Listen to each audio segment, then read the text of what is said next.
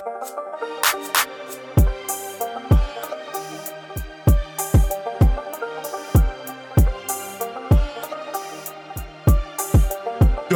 check.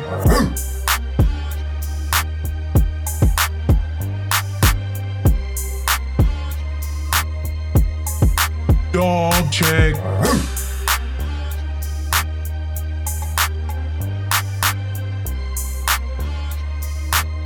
This is Browns Digest. What's going on, Browns fans? I want to welcome you guys back to another episode of the Browns Digest podcast. And I know this is a little bit different for everyone, especially considering that we didn't have an episode last week. But if you guys follow me on Twitter, I do have something in the works. So potentially big news is on the horizon. But before we get into that, the most important thing for me to discuss is a special guest that we have on the Browns Digest podcast today. And that is Jack Duffin, the man on Twitter who actually has his account verified. And I'm talking about legit verified. He talks Browns salary cap all the time, gets his number from Over the Cap. Also, he does podcasts with Paul Brown, one of the big UK fans that I know a lot of people know about that are on Browns Twitter. And he also puts written work on the Dogland. Some of his salary cap and contractual articles are some of my favorite, and I love the way he breaks down the numbers. Jack, how are you doing today? I'm doing great. It's this really weird period. It's like I absolutely love free agency. It's a phenomenal, fascinating week while that all breaks down. Then you got the draft, and then it's just boring. It's like, hey, I'm ready for week one. I'll have a week where you have roster cuts, and then week one, but I'm ready for it now. I'm hyped. Yeah, But now this downtime, it gives you a little bit more opportunity to figure out, okay, what numbers are we going to be looking at? We got a lot of players from the 2018 draft that are looking for new contracts. I'm pretty sure some teams are going to try to get ahead of the ball in terms of signing some of their players. So I know you probably got some inside information that most people don't have in terms of what the numbers look like. And at the end of the day, the NFL is a business, so it's all about the numbers, right? Oh, 100%. And there's a definitive amount of money that every team can spend. You can push that over several years and you can borrow from future years, but it comes down to it's a finite number, whether you can or can't sign players. It's where those really smart decisions, and it's where GMs make their money, because it's not that hard. When you got the first overall pick, just picking a guy, there's no real brains to it. When you're deciding, hey, what are we doing with free agency? Are we re-signing this guy? Absolutely everything that goes on in roster management all comes back to the salary cap, because the positions you prioritize in the draft, everything relates around that. So it's fascinating. The fact that it touches absolutely every aspect is why it makes it so interesting. So before we get into our first topic, this is something that we've seen people in the NFL, pretty much all franchises and their writers and analysts alike, is the talk of what the total salary cap may be like. Now, we know there was a slight increase compared to what we saw last year, but where do you see this cap moving, knowing that there's still that new TV deal on the horizon? And are you in that group of that it might grow big like some people believe, or do you think there may be a slighter increase than what some people may be expecting with this new TV deal that's coming up? Yeah, so next year, so this coming 2021 season, the salary cap is going to be 182.5 million. Where that was expected to be is 210 million. So if you'd have spoke to teams 12 months ago, probably 24 months ago, and you've got to think, because you're signing these deals 2 years in advance sometimes. Sometimes a player will sign an extension, but they don't actually start that contract really for 2 years because they sign it after their third season. That can be miles down the line. If Baker Mayfield signs an extension today, that new deal doesn't start for 2 years in terms of the new years on the deal. So you have to plan in advance, and they're expecting it to be 210 million. It's 182 million. That's just 30 million for every team wiped off. And you start looking at that's like $1 billion. That's gone. And that has a massive impact. And next year, at most, it's going to be 208 million. that was expected to be like 225 million. All this money's just vanished overnight, and that's caused massive complications for teams. And we're not going to see this. Lots of people think, hey, the TV deal got signed, it's going to jump and go absolutely massive. And yeah, it's going to go up sort of a large chunk next year, but that's only slightly recovering from the COVID losses. It's still going to be down on where you expected it. I think 2024 is looking like that's going to be the breakout year. So we've still got 3 years left before that big breakout, and it will never be a overnight it just goes through the roof, because that doesn't benefit the players, because players that just signed a deal then miss out, and the cap then needs to continue to rise, because every year they want that soft incremental increase. So last sort of 10 years pre-COVID, it was about 6%. Every year the cap went up about 6%. And I think we're going to see a similar trend once we get to sort of 2023. Yeah, and based off that view, it kind of gives me this slight inclination that we may continue to see this trend of teams using those void years, since you're kind of working with the smaller cap in the first place. I know the Buccaneers were really the team that made it, kind of a media craze of look at these contract deals and how are they keeping all 22 of their starters. It's just a matter of how can you move this money down the pipeline. And I really started to see too, after looking up what some of these teams were doing, a lot of the money was being spread across 2022, 2023.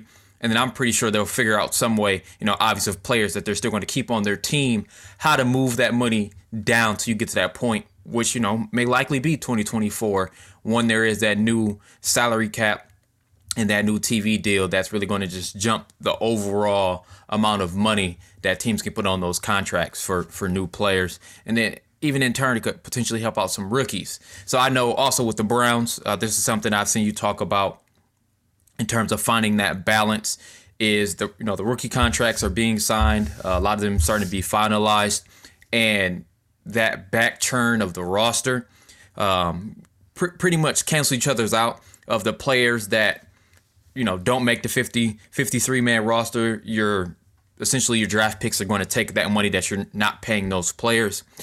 And a lot of Andrew Berry's, I would say, decisions over the past few years really has been leading up to this point. You look at the defense, a lot of contributors for the past 2 seasons have only been getting 1-year deals, and that's giving a lot of rollover cap in terms of signing players like Nick Chubb, Denzel Ward, and Baker Mayfield, who all came in those first 2 days of the 2018 draft. And now you're looking at the situation where all these players are starting to get some money. Obviously, Myles Garrett was the first one to get that big contract.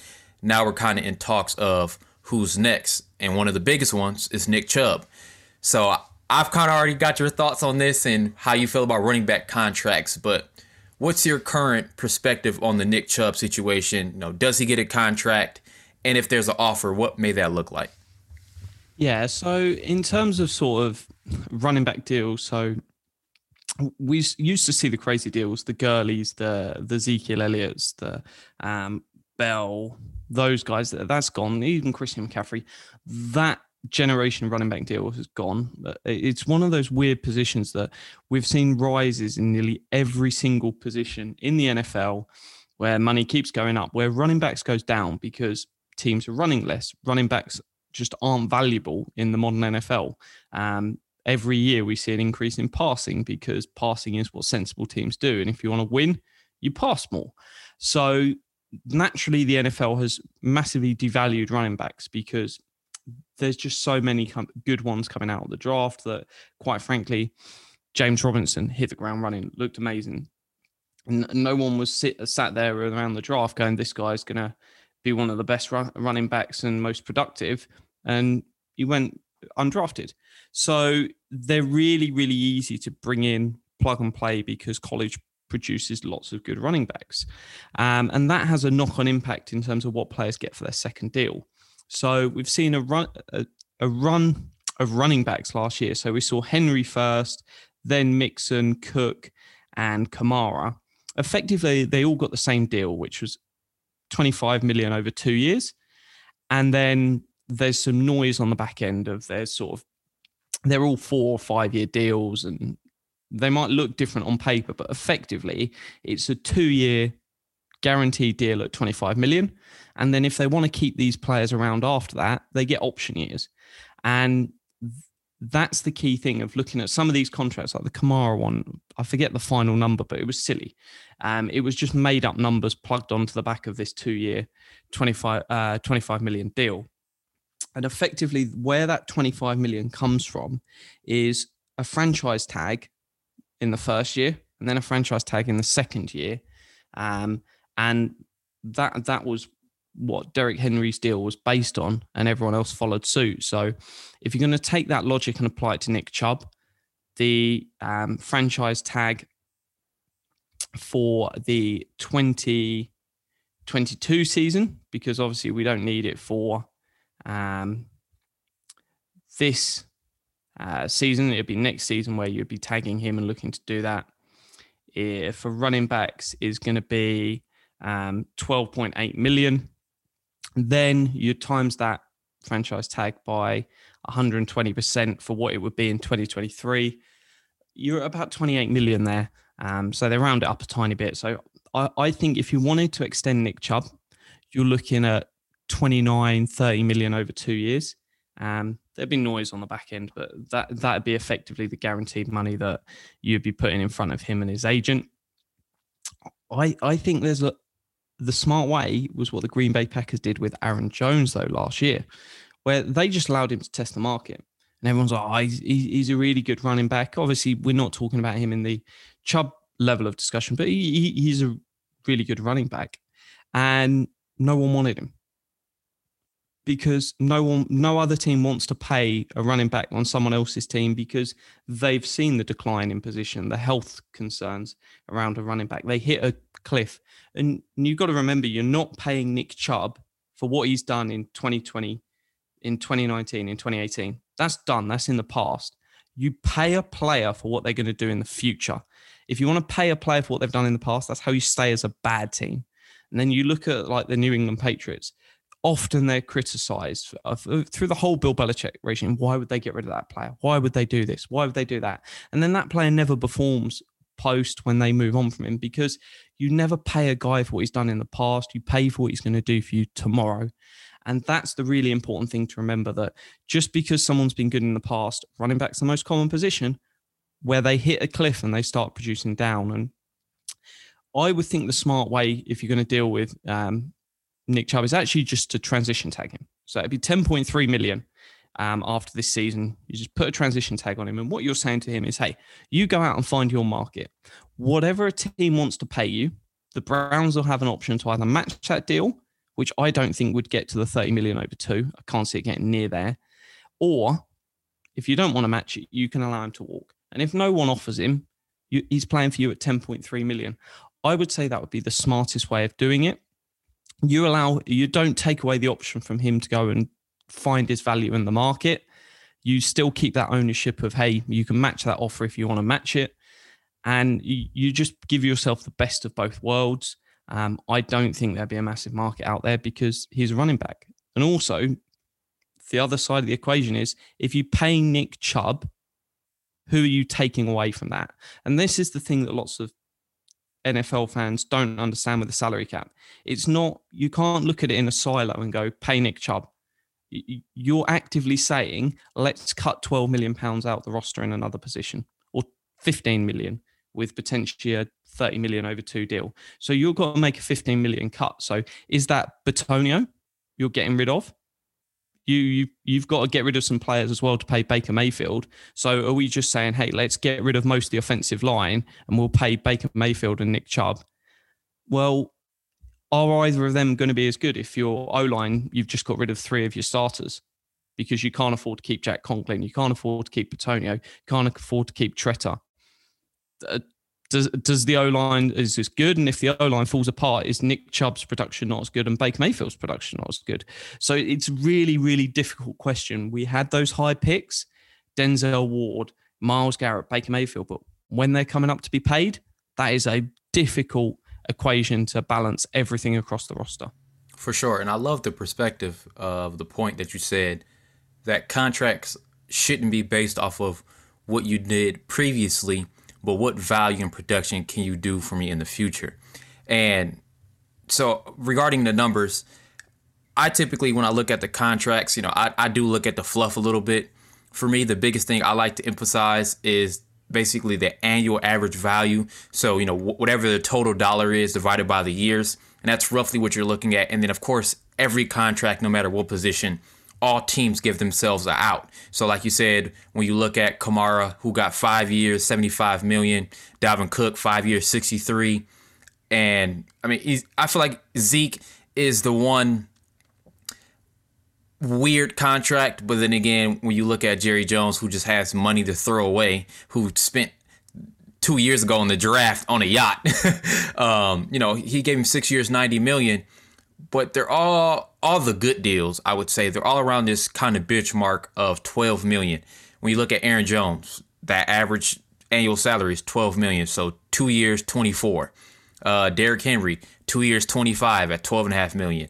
Dalvin Cook, $12.6 million. So it's all around that range. And then you kind of get to the unicorns of the situation. Christian McCaffrey, who I would say is deserving of that deal. Obviously, he dealt with injuries last year. But prior to that, the man had 1,000 rushing yards and 1,000 receiving yards and was pretty much the Panthers' offense. So when you just look at the type of impact he had. Just on Christian McCaffrey, the really interesting thing to note is, so no one's ever going to claim that Mike Davis is better than Christian McCaffrey. But a really, really interesting thing happened when Christian McCaffrey got injured. What happened was the Panthers decided, actually, we're going to give less touches to the running back and we're going to give more touches to the wide receivers. And what happened? They won more games. And so this isn't a debate of, hey, and no one's going to have a straight face and claim that Mike Davis is better than Christian McCaffrey. But what you do when you take Christian McCaffrey out of that offense is you pass more, because you're not thinking, oh, we've got Christian McCaffrey, we need to use him. You're thinking, right, we need to score points. And that is effectively what can happen with teams is it's the sunk cost mentality. Hey, we've paid a running back all this money. We need to give him all these touches. And when you take away those touches and give them to wide receivers, tight ends, rather than a running back, you score more points because you're playing to score rather than you're thinking, hey, Christian McCaffrey is really good, we need to give him touches. So I think there's a really interesting part of like game theory and the way the mind works, that they see a player like Christian McCaffrey and go, he is elite. No one's ever going to deny that.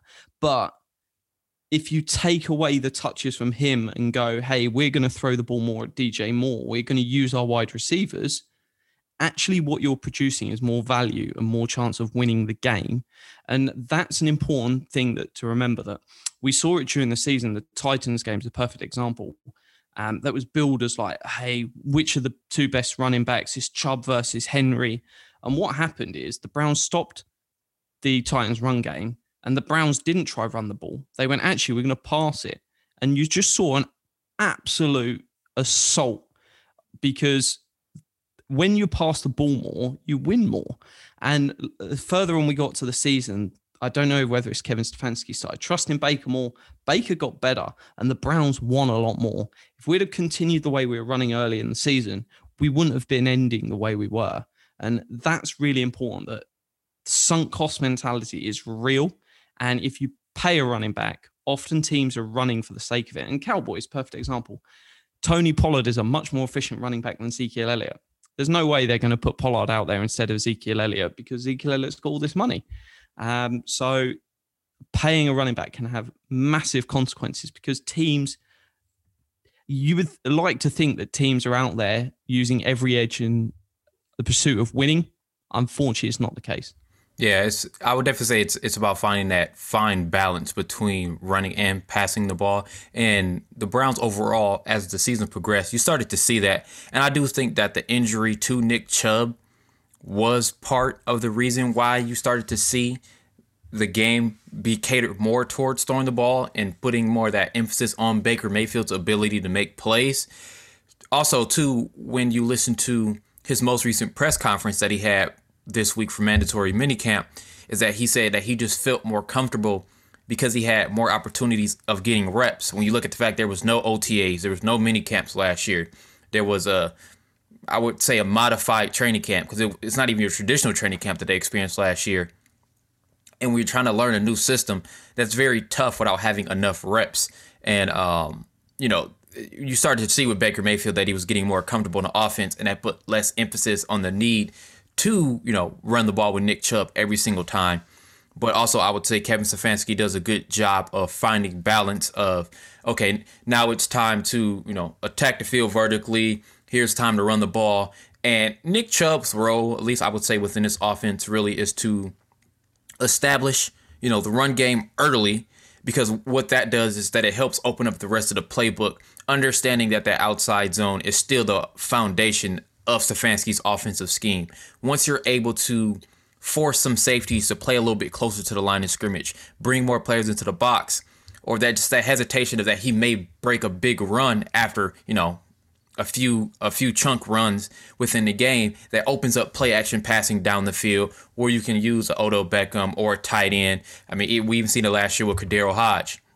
So when I look at Nick Chubb, I see a value of somewhere like around 14. I know that may seem high, but if you're looking from we're only going to get 2 years, maybe 3 years max before we either use it out or even think about exercising one.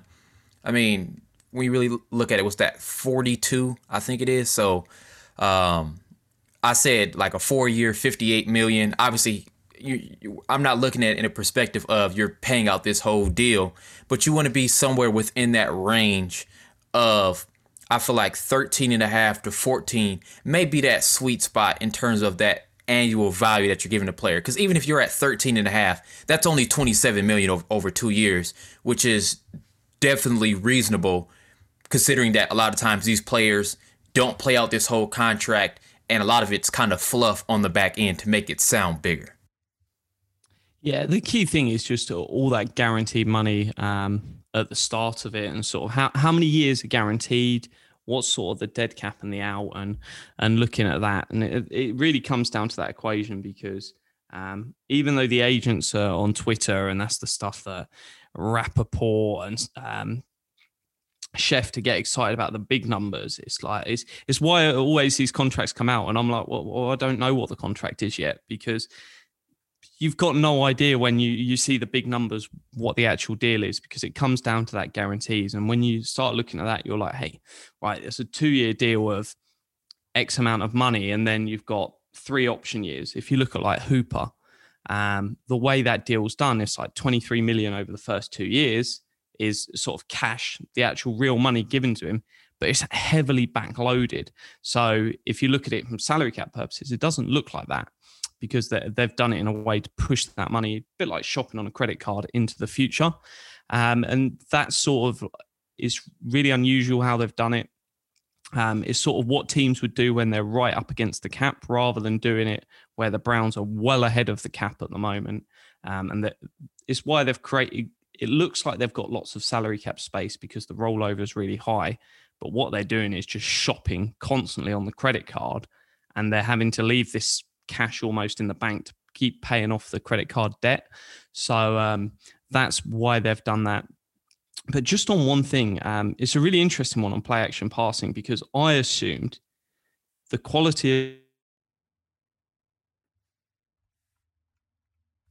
efficient play action passing, it's just the logical thing. If you're watching the game, that would make sense. But it was fascinating. Ben Baldwin did a long piece, and he's looked at it over several years, and there's no evidence to say that a better running back or running the ball more leads to more efficient play action passing. And it's just these sort of concepts that you would just assume. Logic says if you run the ball more, play action passing should be better, but the data doesn't back that up. So it's a really interesting one. And I think I had a chat with Anthony Reinhardt and Jake Burns last weekend.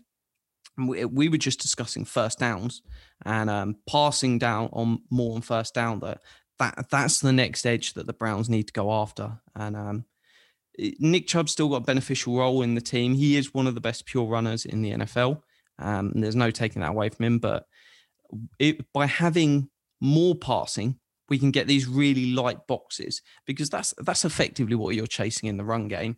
How do we get less people in the box? Because the minute you get less people in the box, if you think Nick Chubb's good now, let's give him light boxes, and then we can see in an insane level of production. So getting these wide receivers downfield, opening up that passing game is going to allow Nick Chubb to do stuff that he's never done before, which seems crazy to say because he has been so good for those 2.5 years that he's been playing post getting rid of Carlos Hyde. But I don't think we've seen the ceiling for Nick Chubb. Yeah, I think the fact that there's still room for him to grow his game is a factor that he can benefit from in terms of getting that second contract. You know, rather that, you know, that annual value be a little bit more than what you see out of potentially Cook or Aaron Jones or even Derrick Henry. And I would probably say Derrick Henry is more of the catalyst of the entire running back market, because you're not going to see situations anymore where someone hands out a Todd Gurley deal, because I feel like the LA Rams pretty much shown everyone, if you give a deal to a quarterback too soon, it usually doesn't work out. And if you give a running back too much money, it usually doesn't work out, just given the shelf life of the position. So I feel like the NFL as a whole has transitioned past that, and the LA Rams were pretty much the pony for everyone else in that situation when it came out to contracts. But now you'll start to see, you know, how do we effectively give someone the guaranteed money we're looking for, and just in the situation that the contract doesn't work out, what out do we need to have in order to not be in a situation where we're forced to either keep this player, cut him, and have a huge cap hit, or be in a situation, even though it's a quarterback. Look at Brock Osweiler when he was with I think it was the Texans he was with, and how horrible that contract was, that the Browns traded for him and they got a second round pick. And the value that you really get from a second round pick is way more important than what Brock Osweiler was offering the Texans at the time. So just bad contracts overall, and not giving yourself proper outs is really the biggest thing that fans should be following when this contract talks and all these extensions start to come, you know, closer and closer. So when you start that transition, something that you've already kind of highlighted is, once you give a player some money, you're going to have to take money away from somewhere else. So, you know, we'll get to more specifics of that towards the end of the show. But if you pay Nick Chubb, there's naturally going to be this conversation of, can you pay Denzel Ward too, knowing for a fact you need to pay Baker Mayfield, because you don't win Super Bowls unless you have a franchise quarterback that you have confidence in that can make the plays in those big time moments. So over the past couple of days, as they spoke to the media, Denzel Ward said that his agent has had talks with the front office. You know, there's no deal imminent or anything like that. I'm pretty sure there's just a discussion of where the Browns at, what are they asking for, how do we meet in the middle, and we'll cross that bridge when we get there. But they still have the 5th-year option, so there's no rush. So when you look at the other corners in the league, and I would say there's probably a good consensus of like who the top 10 to top 12 corners are, and Denzel Ward definitely meets that criteria when he's healthy, which is a very important thing to look at in terms of his contract. So you look at Jair Alexander, who's definitely a top 5 corner. The Packers just exercised his 5th-year option. That's going to be for $13.2 million this year. Jalen Ramsey obviously has the biggest contract of all corners, which is deserving, but $20 million is a lot to play a corner, especially when you have to play other positions. And then you start to kind of see this mosh of other players that you would say are like the top corners in the league. You look at Stephon Gilmore, Xavier Howard, James Bradbury, who really came on last year, Shaquille Griffin. And I wouldn't say Shaquille Griffin is in that same class of player, but he got a solid contract from the Jaguars. So you look at Stephon Gilmore, who got paid back in 2017.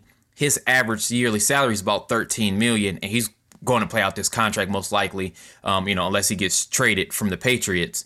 Shaquille Griffin is right around that range at 13.3. And then James Bradbury and Xavier Howard is a little bit closer at 14.5 for Bradbury and $15 million for Xavier Howard.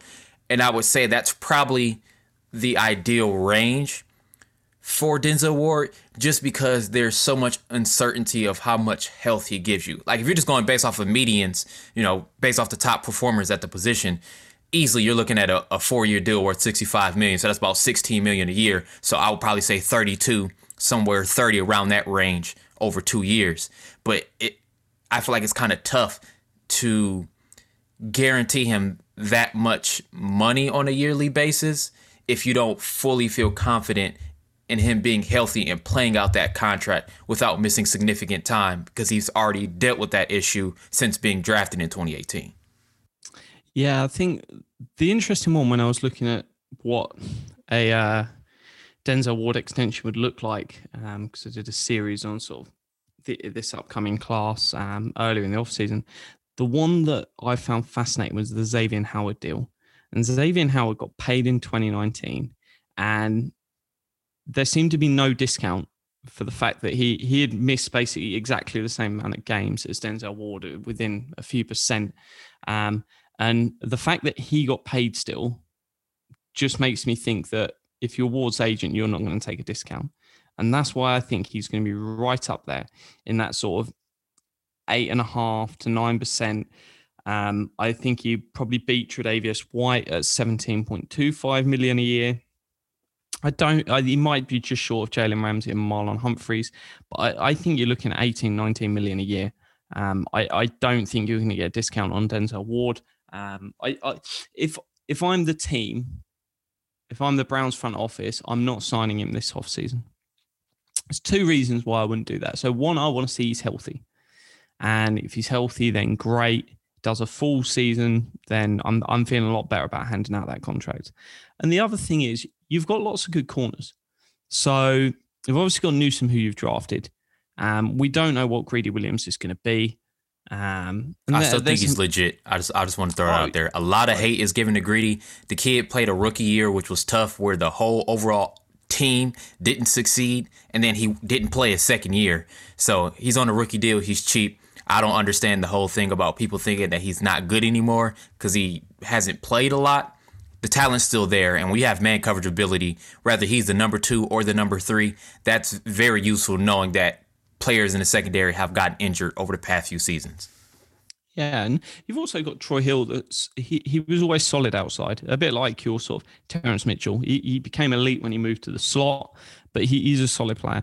And there's no pressure, I don't think, to extend Denzel Ward if it doesn't work out. And obviously, hey, I hope his health holds up and you can extend him. But I don't, if you were to sort of, you have a great year out of the other two, say Greedy Williams comes back and has a healthy, great year, Denzel Ward has a semi-injured year, and Newsome has a great rookie year, you might decide that actually paying Denzel Ward $19 million a year isn't in your best interest as a team, because you might decide, hey, we want to pay Nick Chubb, we want to pay Baker Mayfield instead, and we might want to pay Wyatt Teller.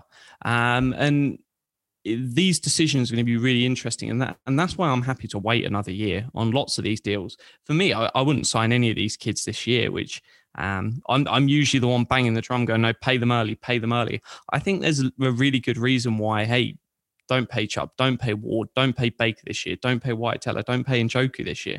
And just almost let's get that extra year, because there is so much exciting young talent on this Browns roster. You can't keep all of it. That's one of the important things to understand. You can't keep all of these great young players as well as the veterans that you've got. But why not wait an extra year and get all of this extra information? And you can see none of them are sort of slam dunk decisions like Myles Garrett was. You pay Myles Garrett. There was never going to be a discussion on that. Whereas with all the rest, there is legitimate discussions. And if there's a discussion, you may as well just wait that year and then do the deal in 12 months' time if you want to, or maybe during the bye week, something like that. Yeah, and the teams to look at, when you look at teams that's been in the Super Bowl the past years, with the exception of the Patriots, obviously when you got the greatest quarterback of all time, you always got a chance. But when you look at the Chiefs, you look at the San Francisco 49ers, even though they didn't win, you look at the Tampa Bay Buccaneers, typically, whoever your most productive veterans are, those are the players that you give the contracts to, because you know that's the core of either your offense or your defense. And then how they mesh the rest of the roster is you have to make some tough decisions at certain positions where they don't get as much money or star power. But once you start to notice the team can be very competitive, some people are willing to take a pay cut for that opportunity of getting a ring. Now, if you're looking at the transition of what the Browns have been, which was an organization that always struggled, never had any continuity within the front office or the coaching staff, And now you're finally getting hints of that this season. One, that you have the same coach and general manager who's on the same page. Baker Mayfield is playing underneath the same offensive coordinator and the same head coach in consecutive seasons. So now you start to see that there's a little bit more confidence that there's going to be continuity down the line. And that's where some people may be willing to take either a restructured deal, or you have free agents that can come in that are willing to take less money because they see an opportunity to take a ring. That could potentially be a situation with Jadeveon Clowney. Now, that's down the line. We first got to see, can he stay healthy? How does he perform this season? And is he really going to chase all that money that he's looking for? We don't know that yet, but he could potentially be someone like that that's willing to take less money in order to strive for a ring. But in that type of situation, the Browns have to make the AFC Championship. That's the only way you get in that situation where you can have a luxury like the Bucs or the 49ers or the Chiefs at the time, where people are willing to take less in order to get to that situation. So overall, there's going to be some questions of which of these veterans that have a decent contract now, are they willing to take sometimes a significant pay cut for a ring, or are we going to have to move on from them and have a younger player? So I would say a perfect example of this is Sheldon Richardson. So the Browns saved over $10 million in cap space by cutting him, and they only have a little bit over $1.6 million in dead cap. You look at the new contract he just agreed to with the Vikings, it's only for a year and $3.6 million. That's right in the range of Malik Jackson, who has $3.75, and Andrew Billings, who signed a one-year deal 2 years ago for $3.5 million. So if you have two starters that got paid the exact same deal Sheldon Richardson got from the Vikings, there was no need to pay him $12 million, knowing that you had to hand out other contracts. So you're already kind of seeing the framework that Andrew Berry knows he has to work with in order to keep those core veterans together and makeshift other players that have smaller contracts to keep this roster as talented as possible, but it may not be the big names that everyone's used to. No, and it's one that if you look at some of the most talented rosters that actually go and compete for Super Bowls year in, year out, having 5 players all earning, say, 3.5 million is usually a better position than having one player that's earning 15 million, just because it's that middle level of your talent that is so important across the whole roster. And what happens with a team that has several players earning 3-4 million rather than a couple of players earning big bucks is that if they get an injury, it keeps moving. Whereas if you put all of your money and resource into 1 or 2, 3, 4 elite players, they could be elite. But you saw it with the Falcons were a perfect example when they got to the Super Bowl. It was the most expensive 2 players in, I think, the entire Super Bowl era. That a team have put in, certainly over the last 10, 15 years. And what had to happen is you had to have Matt Ryan and Julio Jones playing at an MVP level to even achieve what they want in a season of competing for a Super Bowl. And it's like, you can have a player that plays really, really well and not being in that MVP discussion, but you need to be able to be great and being able to compete for a Super Bowl. If you're having to rely on MVP level play from players just to get there and even like compete in the postseason, that's not a great position to be. You want to spread that risk across the team and have a really, really strong team and a really strong roster than putting everything into certain players. And I'd come out really early in the offseason. I think I was talking about even when the season going into last season, and I was saying, hey, this is Sheldon Richardson's last season with the Browns. And I just never thought, as soon as his deal was signed by John Dorsey, it was always designed to be a 2-year deal. And lots of people said, no, he's our best defensive tackle. And it was like, well, it doesn't matter. It doesn't matter if he's your most expensive, whatever. He's got no protection in his contract because all the guaranteed money is gone in cash. And he was just, it didn't make sense to the team. And the same way they don't seem to value linebackers is something they're piling resources into it, obviously, but they're not going out spending lots of money, spending really high picks. JOK sort of a linebacker safety hybrid. We can have that discussion another time, but I think defensive tackle is going to follow that trend. I think they're going to put some money into it, but you're just going to see 2-3 good players rather than they're not going to be chasing elite. Obviously, if you pick up an Aaron Donald Light in the third round, you're not going to suddenly allow him to walk after his rookie deal, but they're not going to go chase that player in the top first round. I just don't think that's where they're going to go. I think it's a position where you can go lighter, where they're going to bring in good players. They've got lots of them here. No one's particularly safe. Billings has a guaranteed contract. Malik Jackson has a guaranteed contract. Everyone else, I'd be slightly worried. Even Jordan Elliott, that they took relatively high. There's so many dudes there that if other guys are playing better than Jordan Elliott's not guaranteed a roster spot, which seems crazy to say when there was a lot of hype around him 12 months ago. That I think he's got a good chance. If you're talking guaranteed, and I'm 95% sure that he's going to be on the roster, I'm a no, because they've obviously keep bringing in names. If they keep bringing in names, Tommy Togiai, McDowd, they want to overturn every stone and see what's out there. So it's an interesting one to keep an eye on. Yeah, and when you look at the pretty much everyone else after Jackson and Billings, the biggest contract you do have is Jordan Elliott, and his salary cap hit for this year is only $1 million. So everyone else is either, making a veteran minimum, or I think the highest one was Tommy Togiai, and his was, I think, maybe somewhere like $860 or $850 for the year.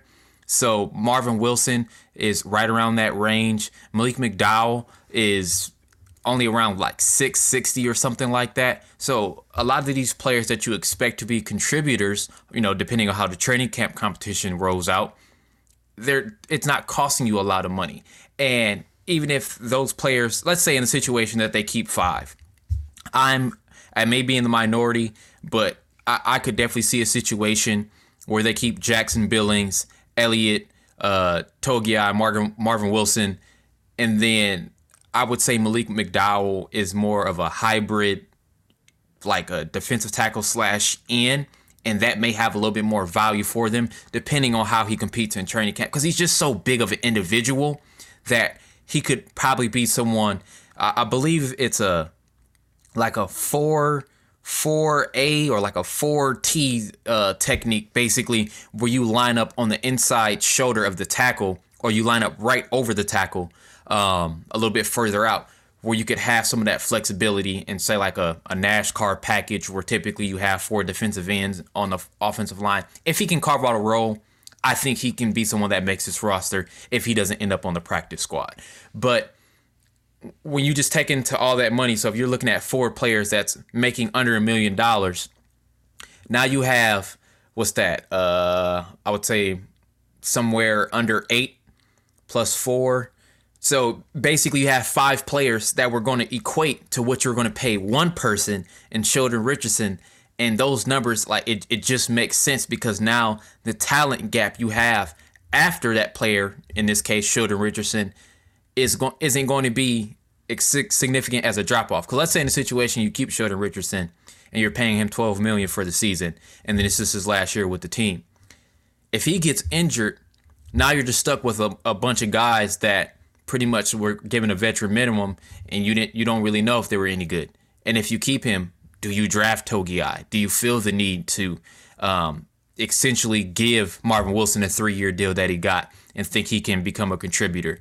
Do you take a chance on Malik McDowell, because now you have 3 veterans that you know are going to give you at least decent production at that position on the interior? You don't have to now face those questions of, we got bodies at the position, we saved ourselves money, and worst case scenario, if you don't keep everyone, that just goes towards the money that you were saving in the first place to hand out another big contract.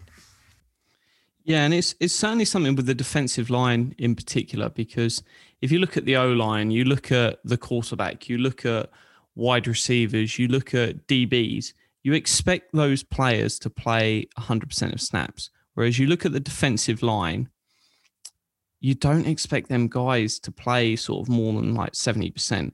And you pay Myles Garrett, but with the acceptance that for 3 out of 10 snaps, he's not going to be on the field. And that's obviously something you then need to balance, and you need to have that depth behind, because there's no point just having an awesome first 4 players on the defensive line, and then whenever they're rotating out, you've just got some nobody wandering out there and you get smashed.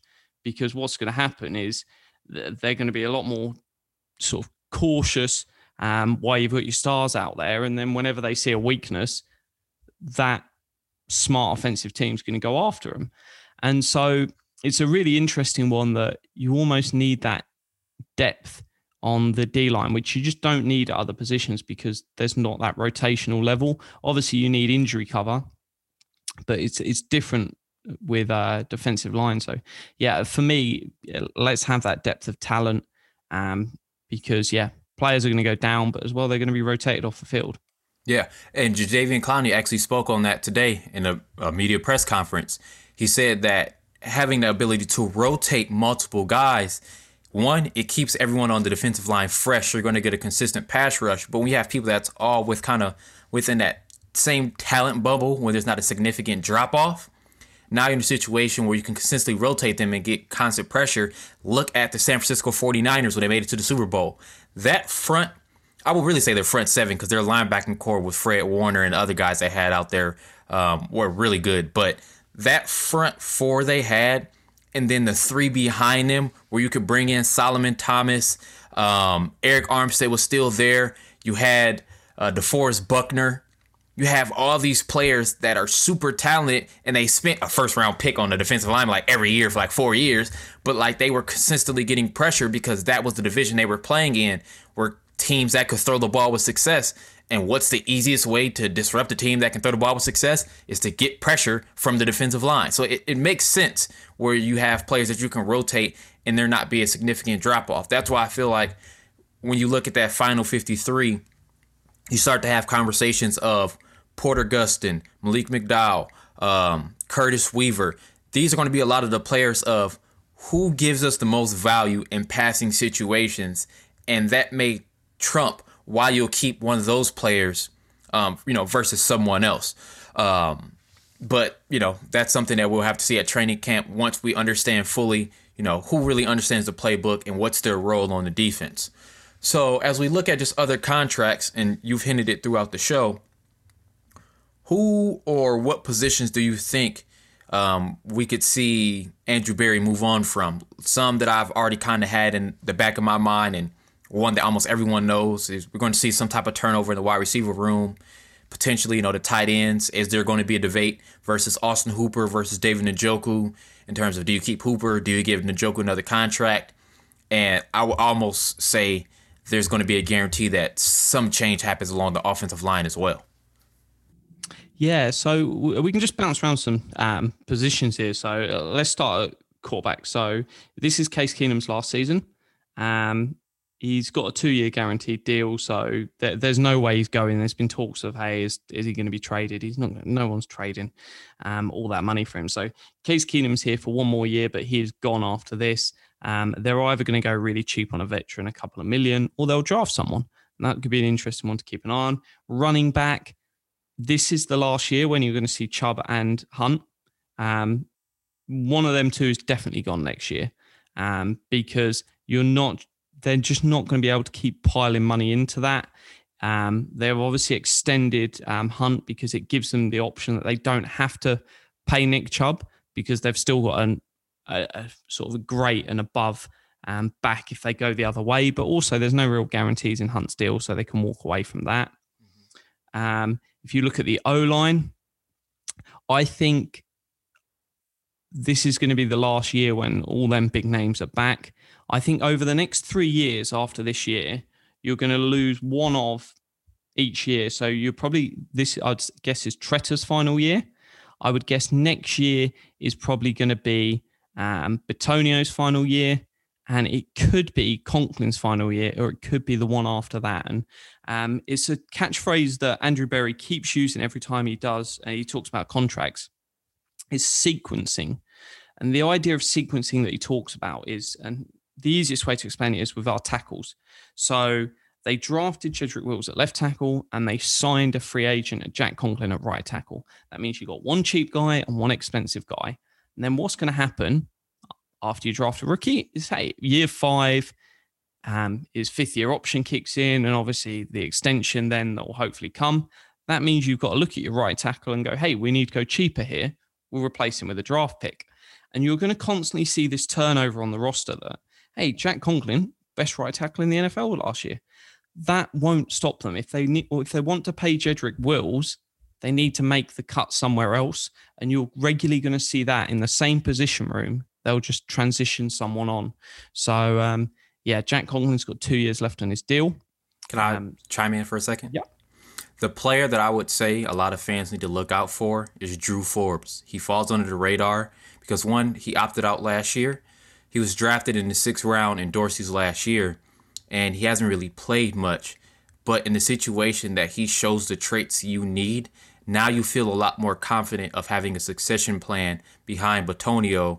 And then also, you already kind of have a developmental player within James Hudson of someone that replaces someone like Chris Hubbard in terms of always having that swing tackle of a player that has guard tackle flexibility if in a situation that someone goes down, which we saw last year. Yeah, I think it's going to be an interesting fight between between Forbes and Michael Dunn. For me, they're the two probably battling for the backup guard spot. It could even be Hubbard that they peg as that backup guard spot because they really like Taylor. They could decide to keep Taylor as your 4th tackle, and then you make Hudson your 3rd tackle. So there's a lot of nice talent behind this starting line, especially on the O-line, and that's really promising. And it's really hard to gauge from the outside world because you just don't see any of them. It's not like you see a lot of Donovan Peoples-Jones and you're like, yeah, I think this guy can do it. Or even Hodge, you're like, you see those flashes. You just don't get that with the O-line. And then you've got to trust the coaching staff that you got rid of who? And then you're just going to throw this guy out there. But it's like, hey, if someone's going to have an idea of when someone's ready, I'm trusting that O-line room because Callahan has given us no reason to doubt him. If there's an heir to the great Dante Scarnecchia of the New England Patriots, then Callahan is the guy. You touched on tight end room. After this year, either Hooper's gone or Njoku's gone. That's going to be an interesting one. And I really, really rate the upside of Njoku. But at the same time, he caught, was it 19 passes during the regular season last year? That's not numbers you want from your tight end 1. So he improved in the blocking game, but we need to see that week in, week out production as a receiver, as that number 1. So Hooper's the certain favourite at the moment just because the state of his contract. And the fact that he is under contract post next year. But I certainly think Njoku is in with a fight. Wide receivers, obviously the interesting debate. You touched on it. We know Pete Smith has his opinions. Yeah.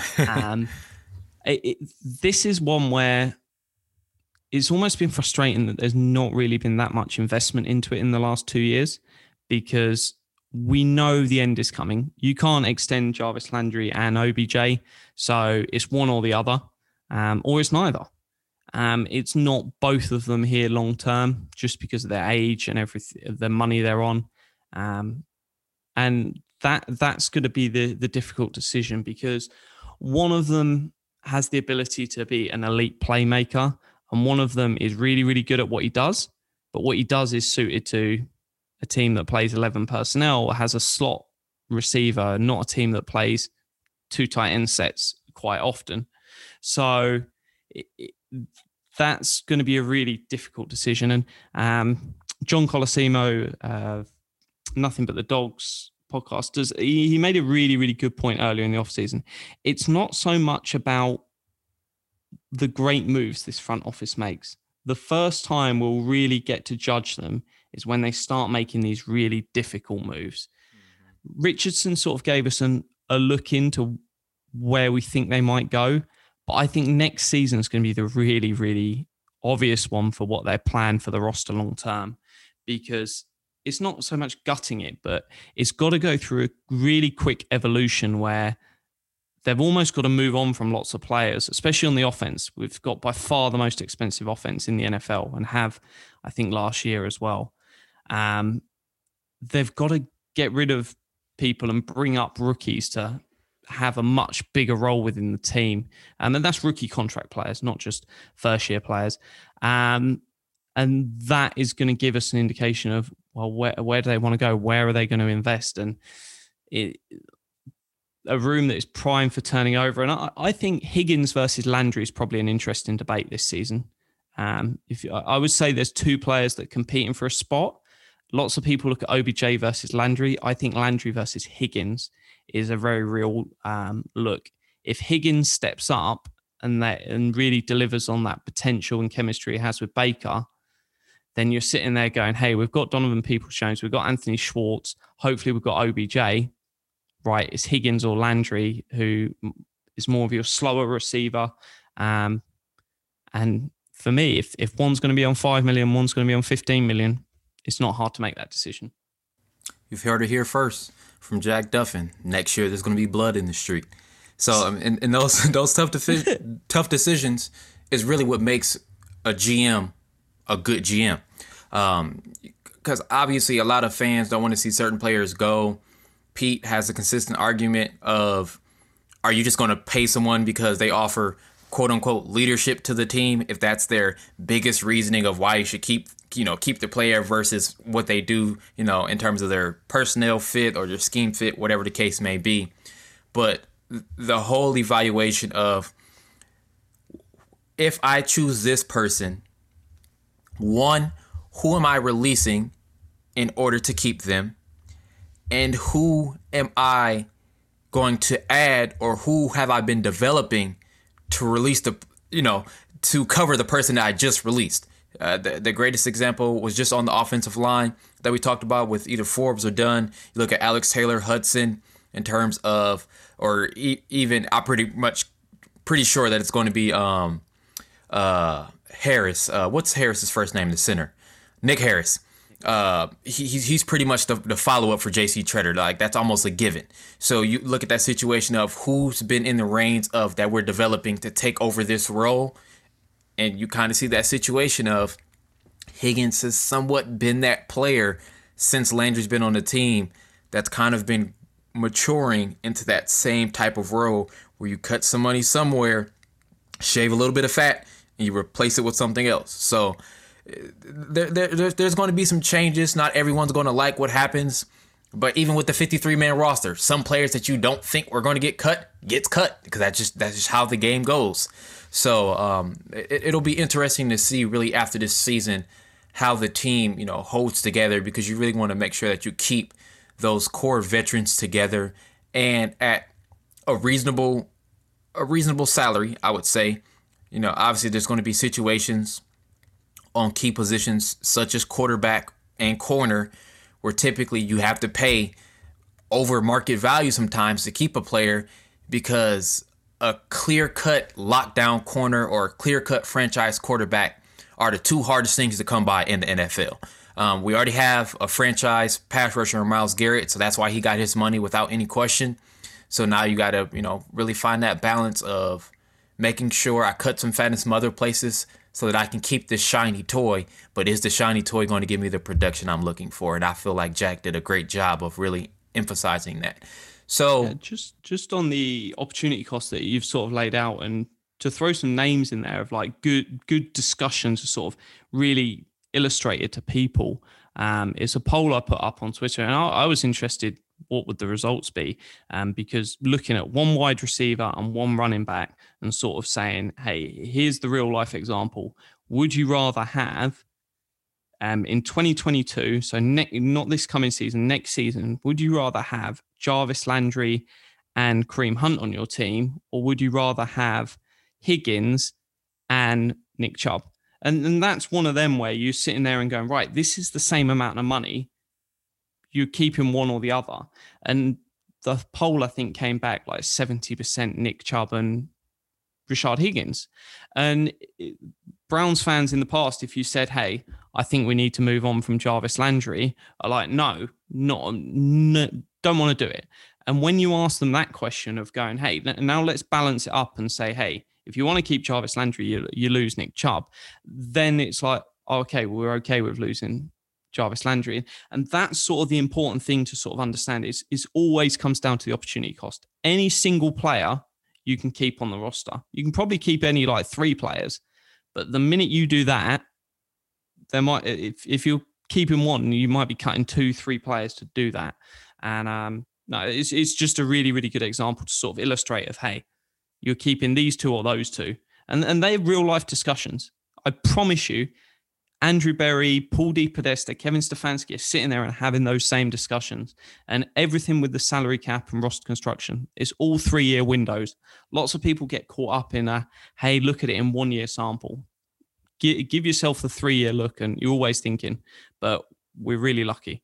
We've now got a roster that is so full of talent that we've got 2nd-round picks that aren't going to be starters. How crazy is that? We used to sit there and it was cut down day at the end of the season, and we're like, oh, maybe we'll find a starter that gets cut from some other team. And it's like, there's none of that now. It's nothing. Yeah, and that's definitely a good situation to be in.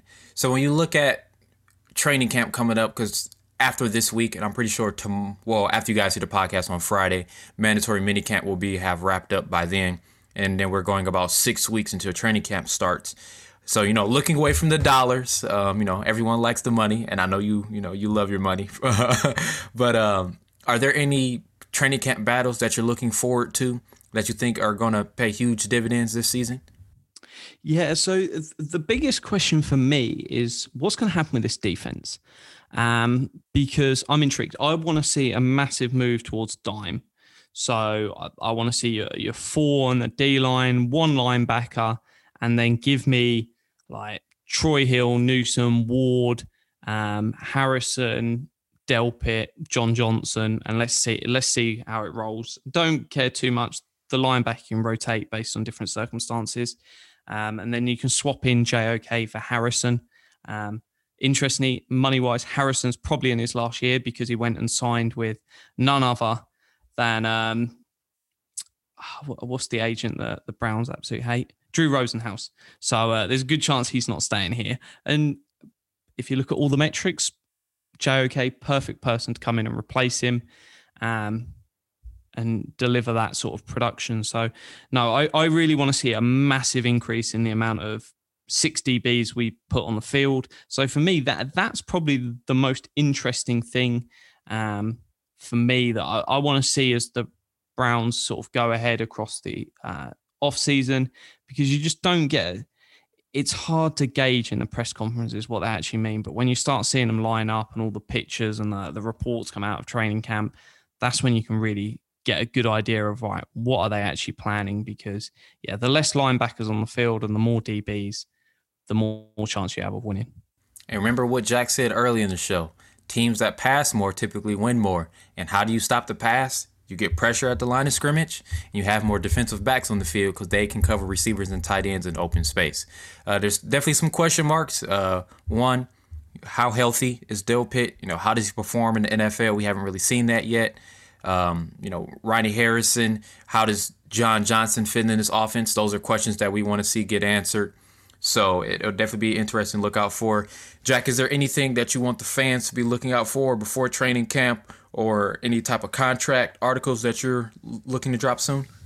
So nothing particular from me, but just I think probably flown under the radar this offseason. But for me, Troy Hill might be a bigger add to this this defense than John Johnson. And I was ecstatic we signed John Johnson, but Troy Hill is being slept on. That one of the things that destroyed the Browns last offseason is not having a slot corner. He has been the best slot corner in the NFL over the last 2 years, according to PFF. And I think that guy is going to come in and do absolute wonders. So, no, I'm genuinely really, really excited he's now on the team. That was my guy all off season in free agency that I was like, give me Troy Hill. So we can work everything else out. Troy Hill's the one. Andrew Berry went and did it. So, kudos to him. It's been fun. From the days, if anyone followed me on Twitter when John Dorsey was in charge, I wasn't a happy chap. Andrew Berry's not been perfect. I criticised the lack of a slot corner last year. A few other decisions got made, but when you're agreeing with what your GM does about 85% of the time, you are in a really, really good position. So, no, it's going to be genuinely enjoyable. But it's all on win now for the Browns because they're being sensible. They're not gone all in and bet everything because, hey, we need a long window. We're obviously in a difficult conference. You've got all the best teams in the NFL are pretty much in the AFC. So it's going to be a challenge, and let's have 6 attempts at winning a Super Bowl rather than bet it all on 2 years. Patrick Mahomes has the best 2 years of his career, and we're back to square one. So it's the right mentality, but the roster's never going to be as good as it is now. Yeah, so it's probably time to put it all in the house. Let's do it. I'm ready. So everybody on Browns Twitter, let's just get a GoFundMe started. We all put in $2, so that way we have enough money to put on the Browns in the Super Bowl. We win, we cash it out, we split, we good. So, but Jack, it was great having you on the show. Definitely will have you back on here again. And just the value and the perspective that you bring, I really feel is beneficial for a lot of fans to understand the business side of it, because obviously the play on the football field is important, but being able to make the numbers make sense and why certain decisions are made and being able to break those down is an invaluable, information to have as a fan or anyone that's an analysis of the game. So I want to thank you guys all for tuning in for another episode of the Browns Digest podcast. We will be back every single Friday. Again, we missed last week's show, but we're back each week, Friday at noon. You guys can listen to it on the Browns Digest podcast. Make sure you check out the previous episodes, and then also follow Jack, who's verified on Twitter. Just another quick shout out. His Twitter will be in the show image. And of course, you can find the Browns Digest podcast on all your favorite audio streaming platforms. Apple Podcasts, Spotify, Google, Stitcher, all of those. And we will see you guys next time.